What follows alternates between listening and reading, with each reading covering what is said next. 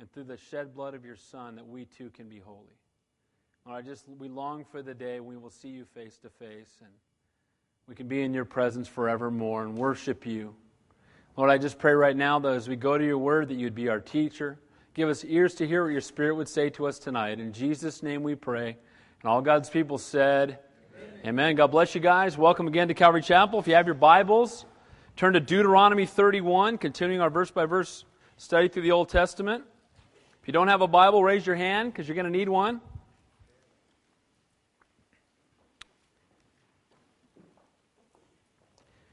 For those of you who've been coming, and maybe for those of you who haven't, just to catch you up quickly, Deuteronomy means second giving of the law. We're winding down these last words of Moses before he goes up on the top of Mount Pisgah and he is brought up into heaven.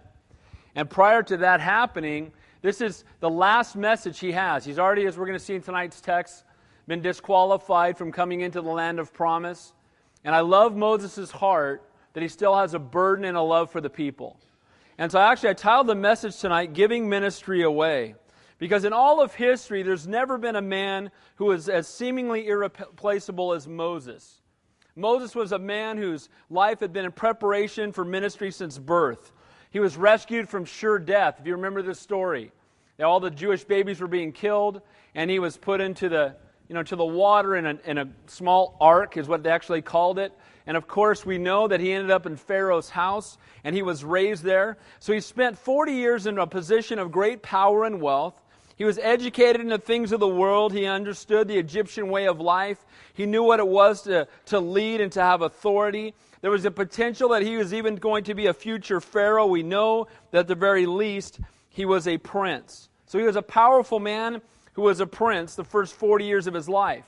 But then things changed. In Exodus chapter 2, we saw that Moses began to see the burdens of his brethren and began to break his heart. And he saw an Egyptian beating a Hebrew, one of his brethren, and he killed the Egyptian and hid him in the sand. And when the word got back to Pharaoh, he sought to kill Moses. So Moses escaped into the desert. He settled in Midian, and he was married there and had children. So the prince became a shepherd.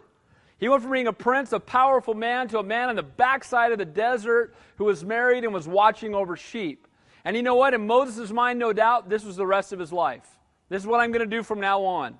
I've been chased out of Egypt, fearing for my own life.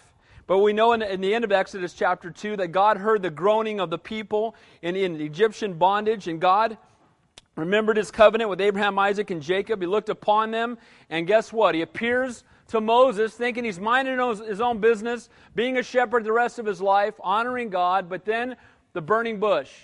And at the burning bush, God speaks to Moses and tells him he's going to be the deliverer. And if you remember, Moses' initial reaction was, I'm not worthy. I can't do it. That's a sign of someone who's called.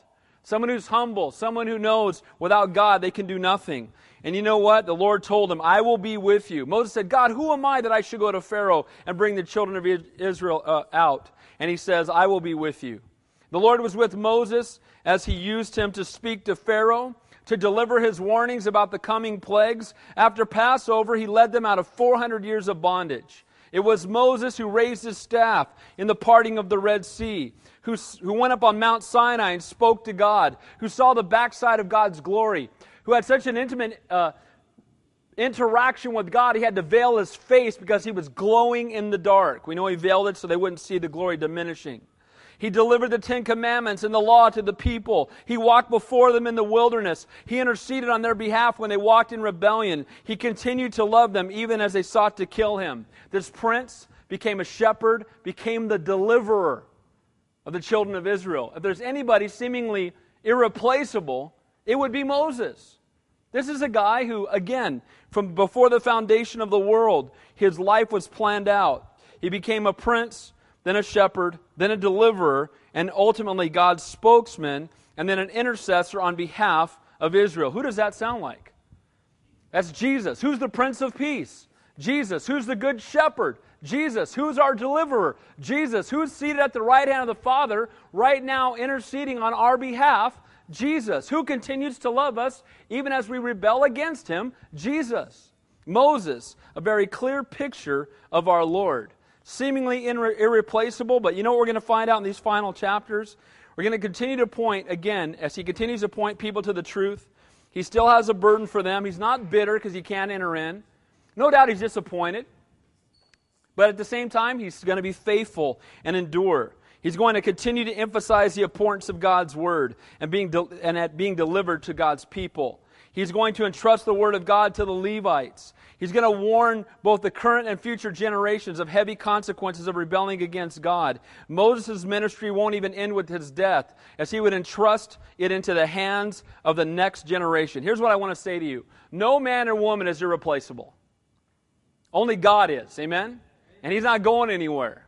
And too often in the ministry, or we think that God's not going to make this happen without my help. And I want to make it real clear that God wants to use us and desires to use us, and it's a privilege to be used by God, but none of us is irreplaceable. None of us. And praise God for that. Pastor Don told me before, many times while I was in San Jose, he said, Dave, the success of your ministry isn't based on how things function when you're there, but how they function when you're not. Because if you're truly giving ministry away, you get hit by a bus tomorrow, things just keep going. Why? Because it's not about you, it's about God. And the same should be true for every one of us, no matter what ministry we're involved in, no matter what God has us doing. We should be giving ministry away and raising people up, to fill in those spots so that if anything ever happened to us, it would continue on. We must all learn, like Moses, the seemingly most irreplaceable man outside of Christ Himself ever, to give ministry away. So tonight we're going to look at 7 points in giving ministry away. Number 1, we give ministry away by taking all the focus off of us and placing it all on God. We're going to see Moses do that. Not about me, it's about him. That's how you give ministry away. Number 2, identify those who are called. Then equip, encourage, disciple, and put ministry into their hands. Number 3, place a strong emphasis on the absolute necessity of the teaching, studying, and reading of God's Word. Now again, we see that that's exactly what Moses is going to do. He's going to, again, put the focus on God, not on himself. He's going to identify those who are called, and he's going to place ministry into their hands. He's going to keep the focus on God's Word, not on his words. The other thing that we need to share with people, again, in giving ministry away, is the desperate need for intimacy with God. You know what? You know where we get our marching orders? You know where we get our direction in our walk? It's our intimate walk with the Lord. It's your own one-on-one time with God. If you're struggling in your walk with the Lord, how are your devotions? How much time are you spending in prayer? You know what? God wants to have intimate fellowship with you, and you're as close to God as you want to be. God's right there. He's faithful. He's willing. It's up to us to reach out to Him. Seeing people through God's eyes is another way that we give ministry away. We have a God-given urgency and a burden for people. 6th, being faithful to God's calling today.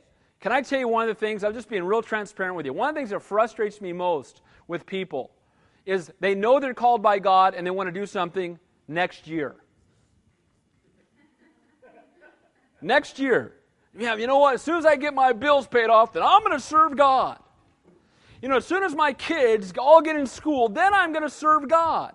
As soon as, there's always, you know what? And there'll always be another reason to keep you from serving God. Today, amen? Serve God today. We only have so much time to serve the Lord. Let's do it while we can. And then lastly, put the Word into the hands of those who will protect it and won't be afraid to proclaim it boldly. So giving ministry away. Let's begin in verse 1 through 6. By taking all the focus off of us, in Moses' case, taking all the focus off of him and putting it on God. Now I want to say this about Moses real quick. We know that the previous generation was ripping on Moses all the time. Moses, what have you done with it? Oh, Moses. Oh, right? They wanted to kill him. His own brother and sister tried to overthrow his power. Moses seemingly had no allies.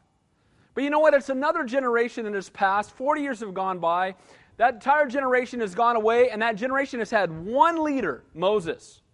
And no doubt, the fact that he was leaving, while some may have been happy about it, most of them were probably scared to death. The only consistency we've had in the wilderness is Moses. Our parents are all dead. The generation before us has all passed away, but Moses has always been here. We haven't always agreed with him, but he's always here. He always speaks for God, and man, that guy's always proven to be right. So you know what? We want him around. And now Moses is leaving right before they go to face the giants. in the land. So let's read, beginning in verse 1. And it says there, Then Moses went and spoke these words to all Israel and said to them, I am 120 years old today. So it was Moses' birthday. Moses is $120. 120 years old. Now it's funny, I went on the internet today to see who the oldest man in the world is. And who knows if these are accurate. But there was a man from India that was 114. They had his picture. And you know what? That guy looked like he was 114. He looked like he had been using it up for 114 years. He didn't look very far away from death. If they'd said, this is his dead body, I would have went, okay. Because that's kind of how he looked. Now, sometimes we think of Moses 120. Oh, man, he must have been tore up. I mean, he was in the backside of the desert for 40 years, and he wandered with these whiners, right? He's got to be just fallen out and tired by now. Well, you got to understand that later on in the next couple of chapters, we're going to see there was no dimness in his eyes. We're going to see that he had great strength. So him not going into the land of promise had nothing to do with the fact that he wasn't strong anymore. It had everything to do with the fact that he had disobeyed God. So he was still strong, he still could have done it, he still could have led, but he was disqualified. Now, it's interesting, 40 in the Bible is the number of testing, right? So Moses spent 40 years trying to become somebody in Egypt. Then he spent 40 years in the backside of the desert becoming nobody. And then he spent 40 years finding out that God can use anybody. Amen? And so he had 3 different chapters in his life, each one of them a time of testing and a time of growing. And in those 40 years of ministry, it was time for Moses now to step aside, put the ministry into the hands of another. And again, it wasn't because he was no longer equipped. It was because God was calling him home and would not let him enter into the land of promise. He says there, I'm 120 years old today. I can no longer go out and come in. What he's talking about, I can no longer go out and lead the people. Again, not because of physical frailty, but because of God's command, God's righteous judgment. Moses had lost his position in leadership because he misrepresented God to the people. I know this is repetition for most of you, but if you remember what happened, the first time that water came from the rock, the Lord told him to smote the rock with the rod. The cross, Jesus is the rock. He hits the rock, water pours out. Then later the people are clamoring, they're thirsty, and this time the Lord says, speak to the rock. Because Jesus was crucified once. And we don't put him back on the cross. And what do we do now? We simply speak to him. Amen?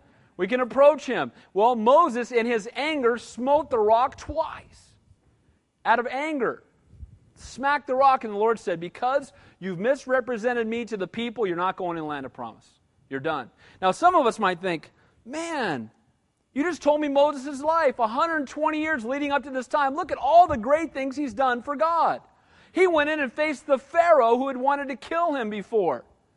Again, the Pharaoh's descendant. He went in and he faced the guy, and here he is making these bold stands for God, and you're telling me because he makes one mistake, he can't go in? You know, it's very important for all of us to understand that those who are in positions of authority in the church are held to a higher level of accountability. Those who proclaim to represent the Lord in the teaching of his word are held to a higher level of accountability. Don't take it lightly. In James 3, it says, let not many of you become teachers, knowing that you shall receive stricter judgment. That's exactly what happened to Moses.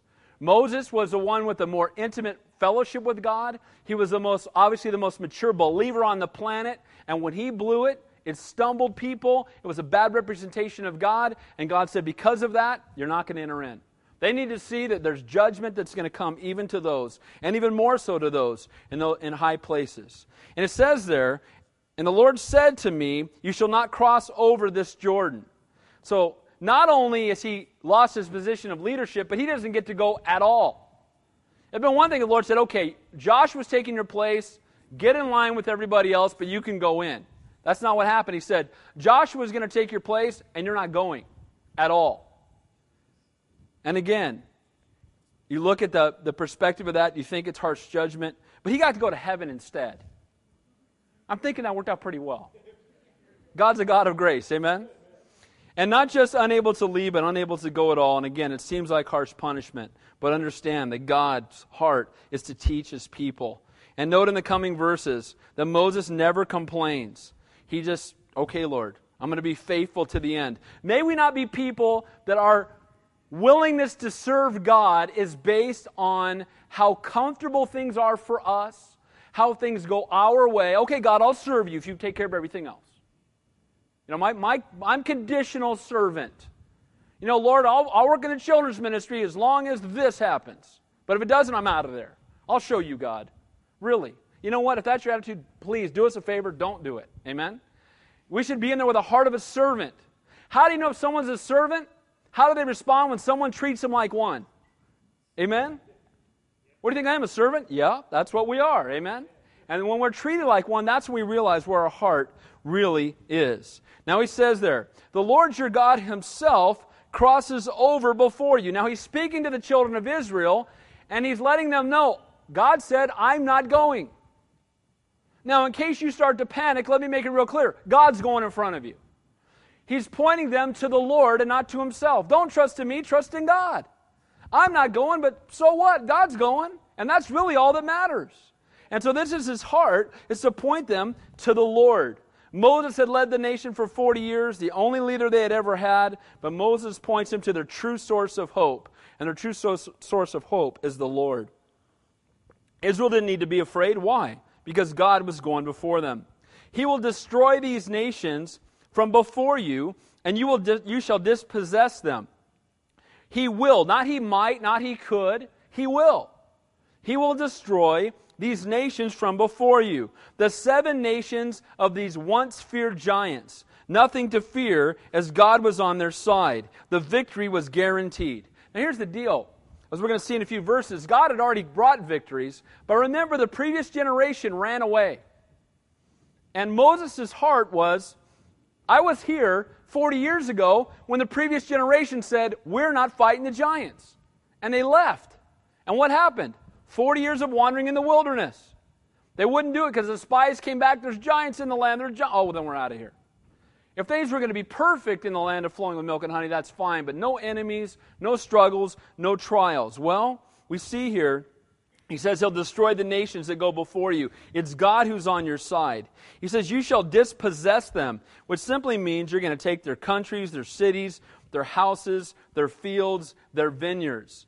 There is a peace in knowing that God goes before us. Moses was a great man, possibly the greatest man who ever walked on this earth, but Moses was not irreplaceable. God being with them, being with Israel was in good hands with or without Moses.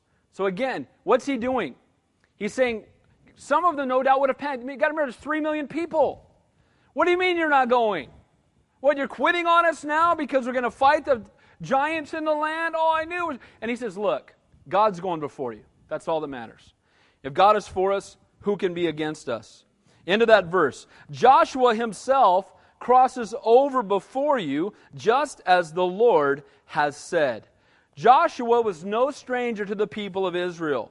He'd been serving them ever since they left Egypt. He was Moses' servant long before he was Moses' successor. That is a great lesson for all of us. You know what I tell pastors all the time, people that are going into ministry, I say, you know what you need to do first? Go be someone's assistant.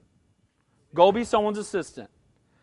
Greatest thing ever happened to me, I spent 15 years as an assistant pastor in 2 different churches. And you know what? And both of my senior pastors were very different, and I learned a great deal from both of them. And I truly learned, again, I need to have the heart of a servant first. And I still should have the heart of a servant greatest, even now. But you know what?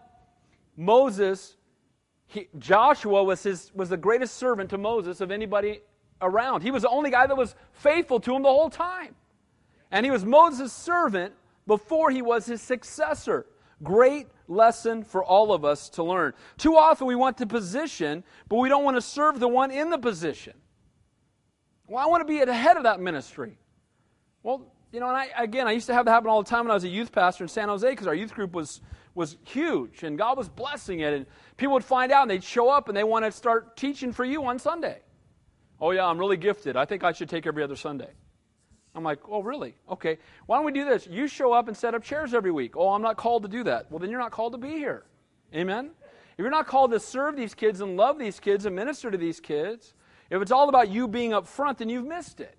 And this is his heart here. He's saying, look, Joshua was his servant before he was his successor. It was Joshua who led the Jewish army in defeating the Amalekites. It was Joshua who went up on Mount Sinai and waited for Moses. It was Joshua who was one of the 12 spies who went into the land, and only he and Caleb came back and stood with Moses and Aaron and said, guys, let's go get them.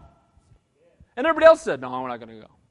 And Moses said, come on, God has delivered them into our hands. Let's go get them. Joshua had been a faithful man these entire 40 years. And again, that's how you define or determine someone who's truly been called by God, is faithfulness over time. The Bible says to lay hands on no man quickly.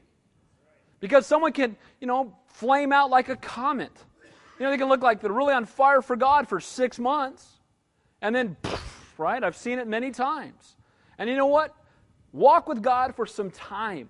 The people that I admire the most are the ones that walk with God the longest amount of time and been faithful in the midst of the greatest trials. Again, in type, Moses is a picture, and we've talked about this repeatedly, of the what? The law.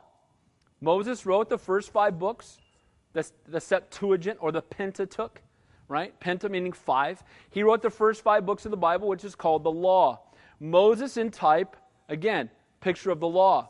Joshua, his name could also be transliterated Jesus, Yeshua, Jesus. Moses, the law could not bring them in. Joshua could. The law cannot save you, only Jesus can. Amen? So all of this is not by chance in the Bible. All of it fits perfectly in with the gospel message. The law couldn't bring them in, only Jesus could. Verse 4.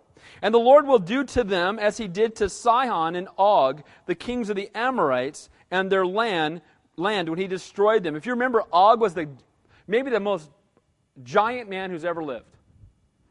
I forget the exact dimensions, I don't have it on my notes there, but he was buried in a sarcophagus. It was something like 14 feet long and 6 feet wide. This is a big guy.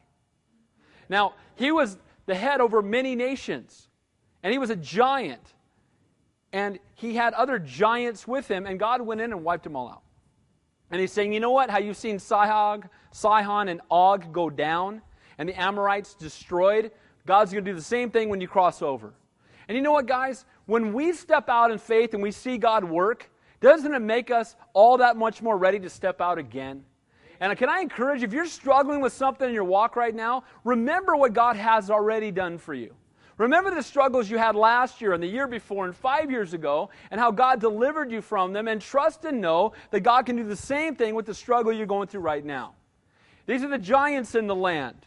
He said, you've seen God at work, He's going to take care of these other giants as well. God had given them complete victory over a once feared enemy, and so too He would if they would simply step out in faith. Looking back at God's great power and His great grace and His victories in the past should give us faith going forward. He says in verse 5, the Lord will give them over to you, that you may do to them according to every commandment which I command you. The Lord will give them over to you. Again, Moses' clear focus on what? On whom? The Lord. He says, the Lord will do to them. The Lord Himself crosses over before you. The Lord will do to them. The Lord will give them over to your hands. The Lord, the Lord, the Lord. Moses' focus wasn't, you guys are in big trouble because I'm not going. I don't know what you can do without me. Oh well, 40 years you had me now, too bad. Hope it works out. I have to go up on Mount Pisgah. Well, too bad, right? Talk to God, maybe He'll change His mind. If not, you guys are in big trouble. And sometimes people are that way. They think somehow we're irreplaceable. And again, God's making it really clear. It's all about God, not about Moses. And Moses is saying, look guys, God's going before you. God's going to wipe them out. He's already done it. He's going to do it again. Trust Him. Don't trust men. Don't put your faith in your pastor. Don't put your faith in your boss. Put your faith in God. Amen? And this is Moses' heart, and this is how you give ministry away. You get people's eyes off of you and get them on the Lord. Don't look at me, look at Him. And this is exactly what Moses is encouraging them to do. Again, as pastors here, we want to be available to you guys, but may you not always run to the pastors. Run to the Lord first. Go to Him first. He's a lot wiser than us. Amen? Some of you go, well, preach that. Amen. I know that's true. Right? I mean, it's a fact. And so, all we're going to do if you come to us is we're going to go to Him for you. What does the Bible say? Amen? Now, again, there are times when you need to, we're here. We love you. We're available. But don't always run to men. Run to the Lord. Every commandment which I have commanded you, to destroy the enemies, to make no covenant with them, not to enter into marriage, to demolish their altars, to cut down their groves, to break down their idols. He said, when you go in, God's going to go before you, and what He wants you to do is wipe them out completely. And again, we've talked about this in the past. We don't have time tonight. But if they allowed the idol worshipers to stay, God knew that they would fall right into their trap, fall right into their sin. He knew it. Bad company corrupts good morals. And too often we think, oh yeah, I'm okay. I can hang out with these people and they can all sin around me, but it's not going to impact me. That's a lie. You can't do it. You cannot hold fire to your bosom and not be burned. He said, look, you go into the land, you got to wipe them out. Why? They're idol worshipers. And you'll be dragged away into their sin if you don't completely eradicate them from the land. Verse 6. Be strong and of good courage. Do not fear nor be afraid of them. For the Lord your God, He is the one who goes with you. He will not leave you nor forsake you. Who is the focus on? It's on God. And can I encourage you, if you underline verses, you should underline verse 6. And that's a great verse to memorize. Be strong and of good courage. Do not fear nor be afraid of them. For the Lord your God, He is the one who goes with you. He will not leave you nor forsake you. You know what he says here, that word be strong? It literally means, you know what it literally means? It means act like a man. Don't be a wimp. Why? God's on your side. Don't be whining and complaining and running away. Oh, the Giants ran away, right? He said, don't do that. He said, be a man. And step up because God is with you and go into the land. And don't be afraid. Why? You don't have to be afraid because God is with you and He will never leave you nor forsake you. You're not alone. Step out. Can I encourage you, no matter what you're going through in life today, that's the same message for all of us. Amen? God is with us. God is faithful. Now, the previous generation was neither strong nor courageous. They turned tail and ran. They didn't trust God's promises. They fearfully forgot who was with them. Now let me say this. Fear is to the devil what faith is to God. Fear is to the devil what faith is to God. He's a roaring lion seeking whom may devour. And the Bible says that God has not given us a spirit of fear. And fear, anxiety, and worry are all the opposite of faith. So as Christians, should we be afraid? No. But Pastor Dave, wait a minute. But what? No. If I'm afraid, I'm saying God forgot about me. If I'm anxious, I'm saying God's not in control. If I'm worried, I'm saying, well, God forgot, He's not taking care of my stuff. Trust Him. Does God know every detail of your life better than you do? Of course He does. And so we need to learn to trust Him, not to be afraid, not to be fearful. Paul said God has not given us a spirit of fear. And I want to say this, that faith is like a muscle. It only grows when it's exercised. And again, I don't want to, here's a problem. Because of the whole word of faith movement, sometimes we run in the opposite direction. Because people have taken faith and made it an object that you command and you twist it around and, that's not faith. Faith is obediently stepping out under the leading of the Holy Spirit even when it doesn't make sense. Amen? It's the substance of things hoped for, the evidence of things not seen. I don't understand, but God's telling me, so I'm going. That's faith. Amen? And you know what's awesome? When you do that, God comes through. Because if He's leading, He will always come through. And then you get to say, wow, God rocks. And then the next time you have to step out, okay. Amen? But if you never step out, your faith will never grow. If you never step out, if you never trust God when it doesn't make sense, you're never going to trust God when it doesn't make sense. Amen? You just won't grow in that. And so it's so important.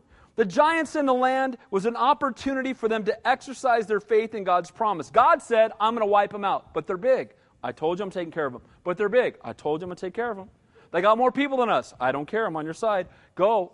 All right. Now it's an act of faith, isn't it? All right. I'm going. David and Goliath. I've told you 100 times. One of my favorite stories. David. Hey, I'm partial to the guy. What can I say? My parents named me David, right? And so, I just love 11 foot 750, everybody else, right? David comes. Who's this uncircumcised Philistine that comes against my God? They all saw a big man against a little man. He saw a little man against Almighty God. And he said, you know what? Done deal. And he went out in faith, and what happened? Took him down. And then when the armies came against him, David had no problem. Man, I already whipped Goliath. God's on my side. Let's go, right?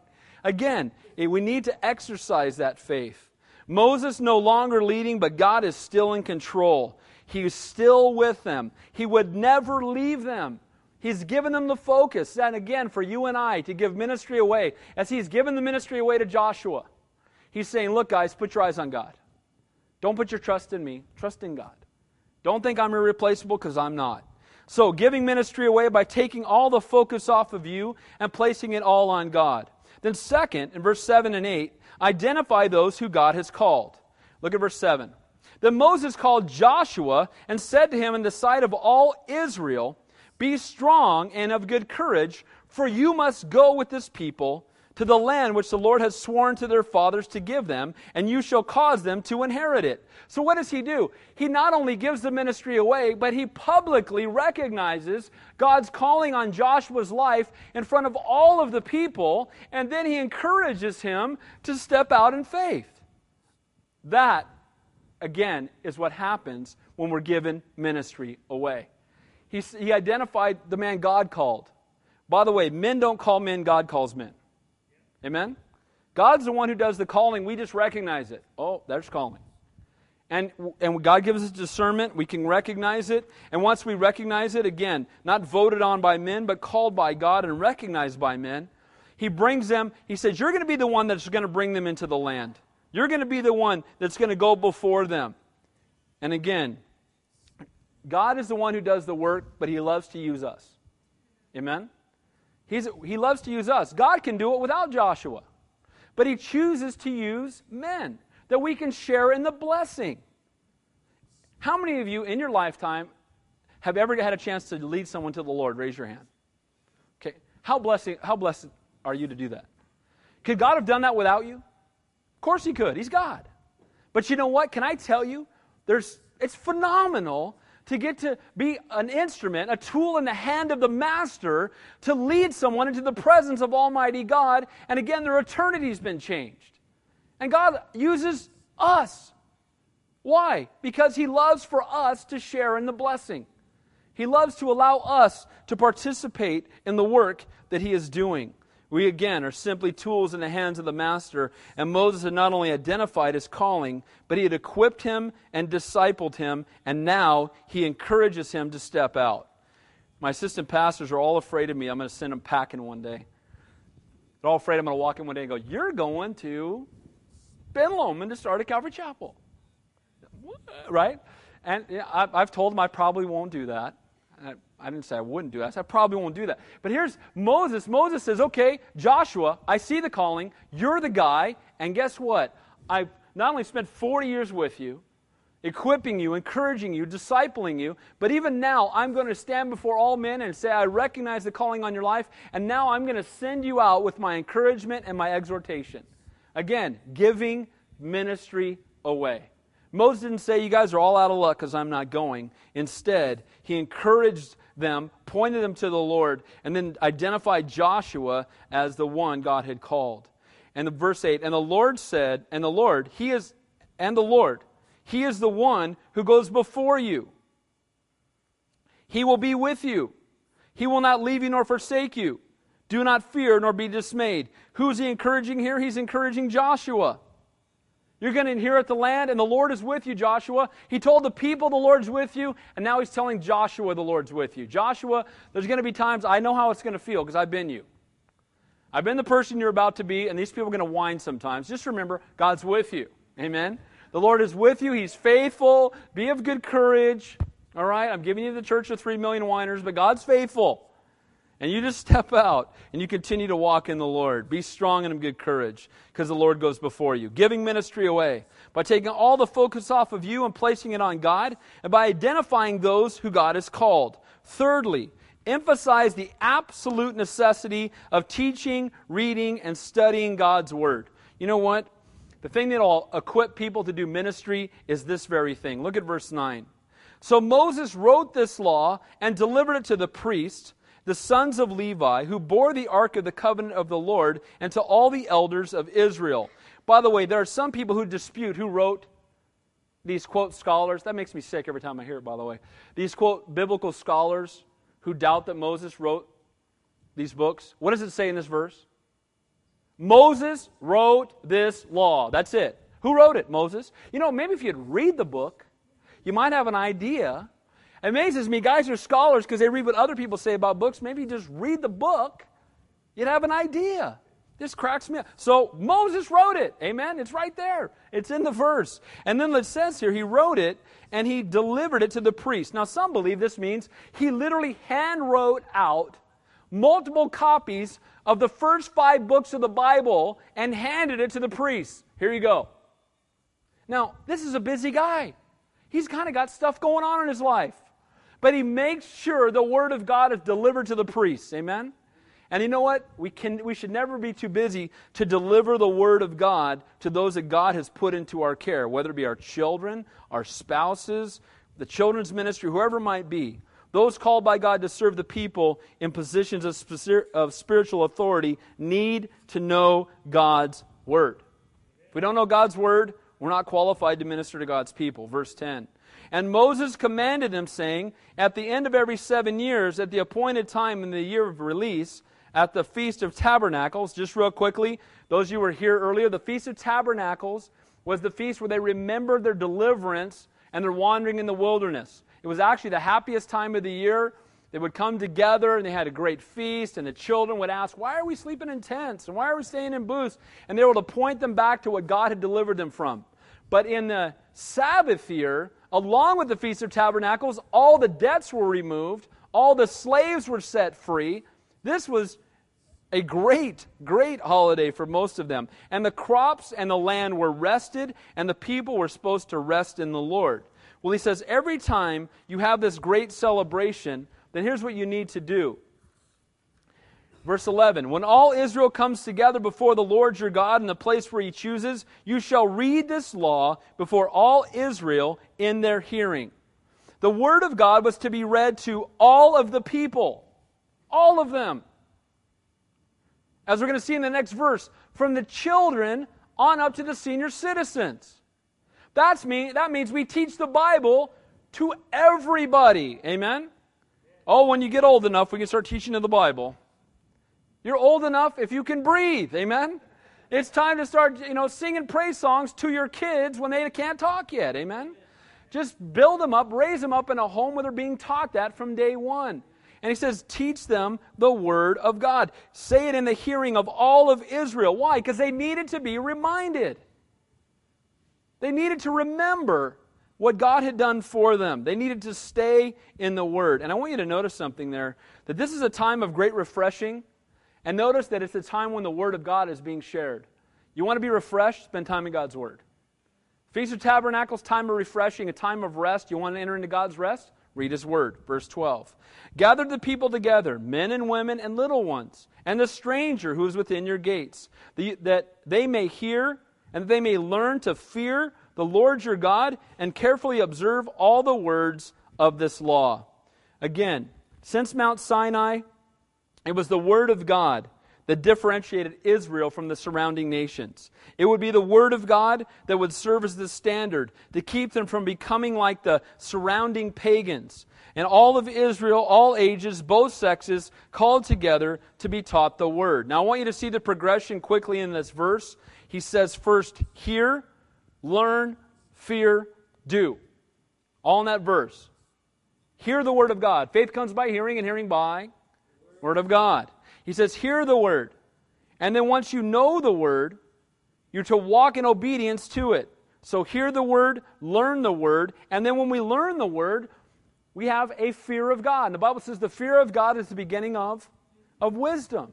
So you want to walk in wisdom, we need to learn to come to a place where we have awe and reverence for God. You know the biggest problem in the world today? There's no awe and reverence for God. That's the problem. These people are foolish because they have no fear of God. None.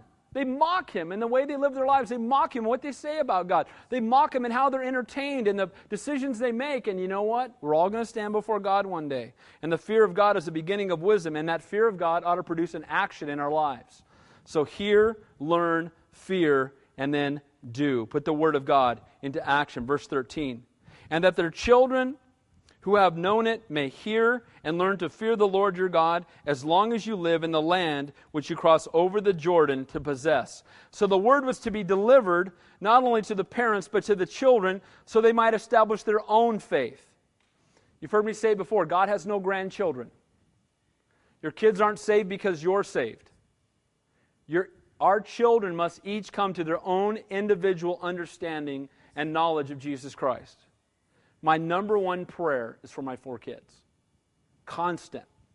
Fervent. And you know what? As parents, it ought to be all of our prayer. And again, in giving ministry away, the Word of God must be taught to every man, woman, and child. Verse 14 and 15. Giving ministry away, we must have a desperate need for intimacy with God. One of the things I always encourage our folks to do is, you know what? You can't give out this way what you haven't received this way. If you don't have intimate fellowship here, you're going to be no good out here. The Holy Spirit ought to be pouring out of us and on to others. Amen? And that's not going to happen if I don't have intimate fellowship with Almighty God. If I don't have a prayer life that's deep, if I don't spend time in God's Word, I'm going to have nothing to share with you. And so it must begin right here. And that should be true for all of us. Look what it says in verse 14 and 15. The Lord said to Moses, "Behold, the days approach when you must die. Call Joshua and present yourselves at the tabernacle of meeting, that I may inaugurate him." So Moses and Joshua went and presented themselves in the tabernacle of meeting. So this is Moses' resignation and Joshua's inauguration, and it came at the source of their inspiration. It took me a while to write that. Okay, so the inauguration was his commission. He was being called by God. And he says, okay, we're going to inaugurate Moses, and you're going to resign. And I want you to come together to the tabernacle where who? The presence of Almighty God dwells. Why? Because for Joshua to be equipped, he must have the Lord upon him. For Joshua to be of any, have any success or be faithful in his ministry, the Lord must be upon him. Through the wilderness journey, we find Moses and Joshua together before the Lord very often. Joshua was qualified to serve because he was at home in the presence of the Lord. Let me say that again. Joshua was qualified to serve because he was at home in the presence of the Lord. Are you at home in the presence of the Lord? Is it a place where you dwell? Is it a place that you come often and frequently and remain? And that's what's happening here, as we see again that calling. Now the Lord appeared at the tabernacle in the pillar of a cloud, and the pillar of a cloud stood above the door of the tabernacle. God speaks directly to those who were called. He instructs them, He leads them, He directs them, and it comes through intimate fellowship with the Lord. You know what? It's amazing. Just again, being transparent with you guys, the way that I knew it was time to leave, if you were at the Vets Hall, you probably thought it was time to leave a long time before we did. But we were at the Vets Hall downtown, and literally it was in my prayer time. Things were going on there, but God, it's time. And I was going out on sales calls, and I changed an appointment, and I drove over here to a place that 2 years earlier had told me they wouldn't let us rent from them. And I walked in the office, and Larry said, "We were just talking about you this morning, and you know what? If you still want to rent from us, we'd love to rent to you." And I said, "Wow. Well, we'd love to rent from you." He said, "When would you like to start?" I said, "How about Sunday?" I'm not kidding. Right away. But see, you know what it is? It's in that intimate time of fellowship with God that God speaks to our hearts. That the Holy Spirit moves upon us and leads us and directs us to do things. And you know what? It's awesome. But you know what? He'll never contradict His Word. I'll make it really clear. Often people say, "Well, God told me." No, God didn't tell you. People tell me, "Well, God told me it's okay to date this unbeliever." No, He didn't. Amen? God will never contradict His Word. Amen? But be careful. Don't just be moved. Sometimes you're not in love, you're in heat. All right? And you need to slow down. "Well, God told me." No, God didn't tell you anything. That was you. That was your flesh. Right? Yeah. You're just outside of your mind. You need to slow down and trust God. Amen? So make sure when you are led by the Spirit that it agrees with the Word, because the Holy Spirit will never contradict the Word. Amen? So it's so important that we understand what the Word of God says. Verse 16, and the Lord said to Moses, now we're going to see people through God's eyes. Watch how Moses sees them differently. The Lord said to Moses, behold, you will rest with your fathers, and this people will rise up and play the harlot with the gods of the foreigners of the land. And where they go to be among them, they will forsake me and break my covenant which I have made with them. Moses, you're going to die, and these people you've ministered to for 40 years are going to turn their backs on me. Well, I really needed that bit of information before I left. Thanks a lot. You think Moses might have said, Lord, could I just come to heaven and then, whatever happens, just let it, right? But you know what? God was not done with Moses yet. As we're going to see in these last 3 chapters, that Moses is going to write it's called the Song of Moses. And it literally becomes the national, quote, national anthem of Israel, that they're taught to sing and learn, that both tells them of the goodness of God, the greatness of God, what God has done for them, but also warns them of the righteous judgment of God that will come upon them if they walk in disobedience. And God's telling Moses, they're going to disobey, they're going to walk away, and He's doing this so He will see them through God's eyes and realize they need to be warned. They need to realize where they're headed. You know what? Here's where they're headed, Moses. Let me tell you. You know what, guys? Sometimes we need to look at our family and friends and see where they're headed. We need to see where they're headed and love them enough to tell them the truth. In love. Amen? And it's not easy, is it? When was the last time you told somebody that if they continued heading in the direction they were in, they're going to hell? That's real popular. People usually go, oh, praise the Lord, thanks for sharing that with me, and give you a hug, right? No. Who do you think you are? Right? That's usually the response. But you know what? Always in love to say, you know what? Can I share something with you?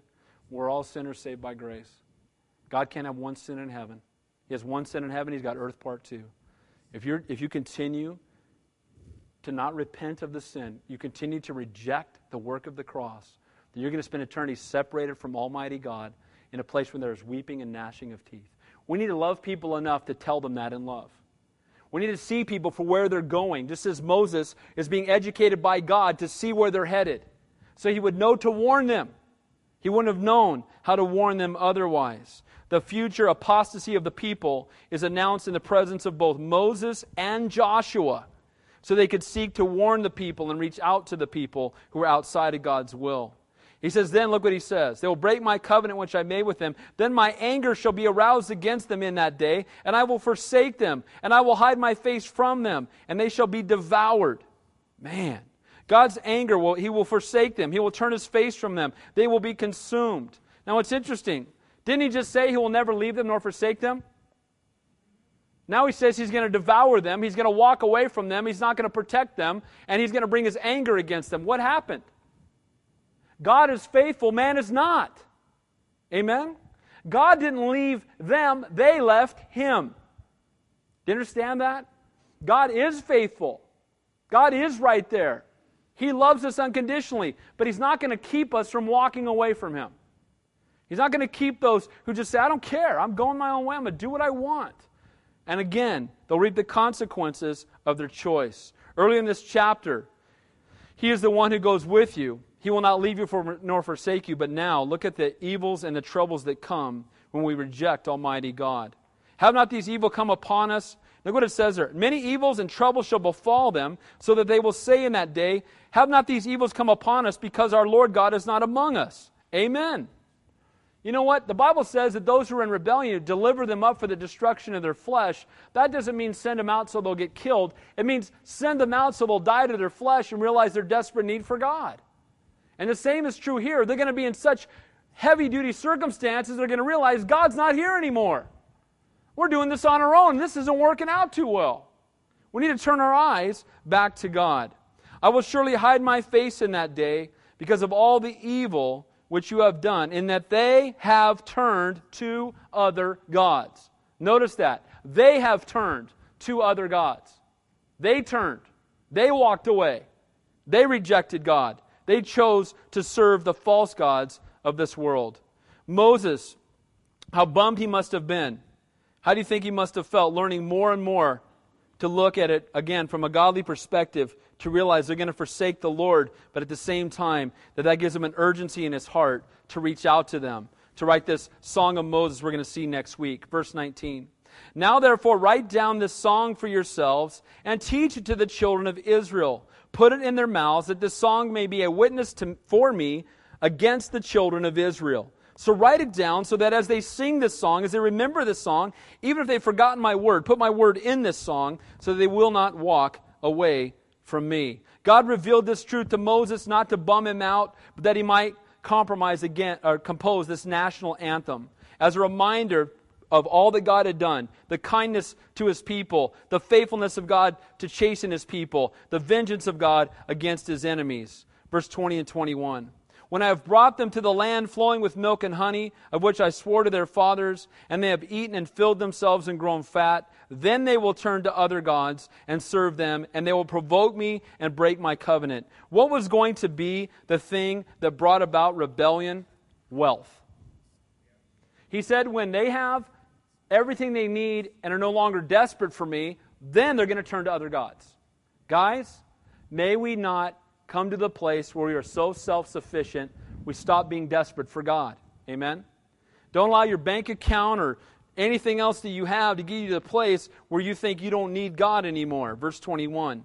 Then it shall be when many evils and troubles have come upon them, that this song will testify against them as a witness, for it will not be forgotten in the mouths of their descendants. For I know the inclination of their behavior today, even before I have brought them to the land which I swore to give them. God knew what their heart was going to be. God knew they were going to rebel against Him, and yet He still was going to bring them into the land anyway. They're going to be outside of God's will. They're going to serve other gods, and troubles would come. This song would serve as a reminder. Doesn't music trigger things? You know, we're going to stop with that verse because we need to. But here's the thing. Doesn't music trigger things? Can't you hear a song and it brings you back to where you were? Doesn't it? Whether good or bad. Last time I heard that song, I was in jail. Whatever, right? Last time I heard that song in high school. Whatever it might be. And you know what? That's exactly what would happen, because they would sing this song and it would be a reminder to them of the commitment God had made to them and how they had disobeyed God and how now they were reaping the consequences of their own actions by separating themselves and turning away from the Lord. God commanded Moses and Joshua to write this song. And so we're going to see, again, we'll look at the song itself next week. But here's the key. And you know what? Forgive your pastor. I want to look at verse 22. Therefore Moses wrote this song the same day and taught it to the children of Israel. God told him, write a song and teach it to the children of Israel. And when did he do it? The same day. You got to love that. Now Moses could have said, you know, I'm kind of busy. I got 3 million people in my church and most of them are whiners. I got no time. He could have said, I'm 120. I'm tired. He could have said, it's my birthday. I mean, give me a day off. But what did Moses do? Moses was faithful to the end. Even though he knew he was not going to enter in, what did Moses do? Moses was obedient to the Lord immediately. Can I encourage you, if God's prompting you to do something for His kingdom, don't put it off until tomorrow. Be obedient today. You'll never regret being obedient to God. Amen? Oh, I should have waited a couple months before I went. No, you're never going to regret it. You're going to be blessed. And sometimes it's hard.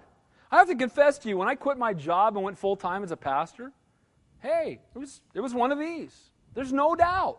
I knew God was calling me to do it, but can I tell you that, you know, taking a $150,000 a year pay cut is a little bit of a concern, right? You got a wife and 4 kids, and, you know, hey, but you know what's great?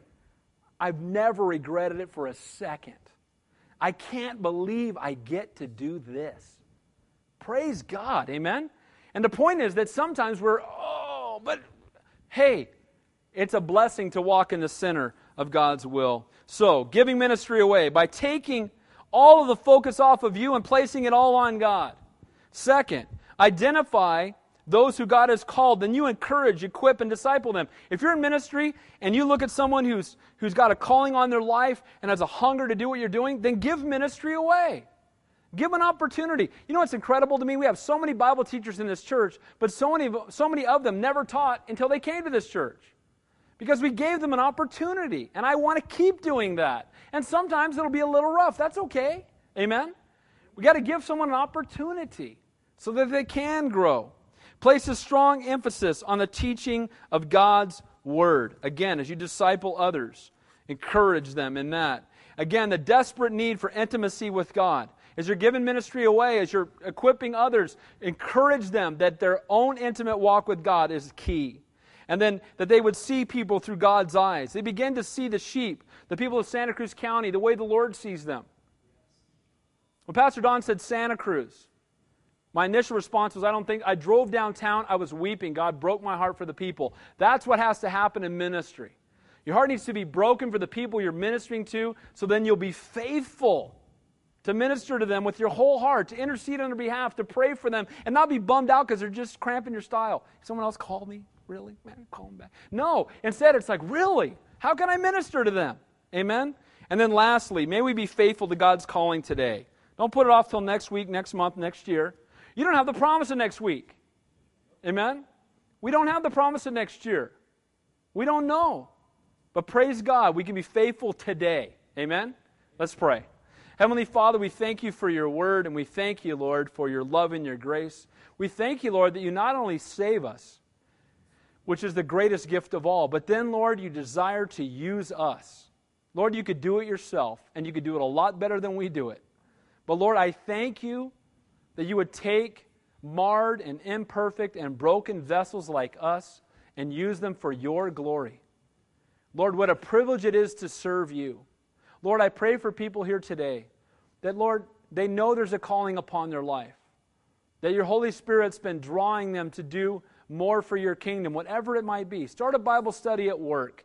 Be involved in ministry here. Serve in the children's ministry. Reach out to family members who don't know you. Whatever it is, Lord. I pray, Lord, that they would not put it off anymore. The Lord, that today would say, Lord, I'm here. I want to do it today. Lord, those of us who are in ministry, and we all are, but Lord, those of us who are using our gifts, if there's those around us, Lord, may we give that ministry away. May we not hold tightly to it. May we not think it belongs to us. None of us is irreplaceable, Lord. And Father, I just pray that we would be those who hold lightly to what you've given us, that we would use all that we have for your glory. In Jesus' name we pray, and all God's people said, Amen. Let's stand and close the worship song.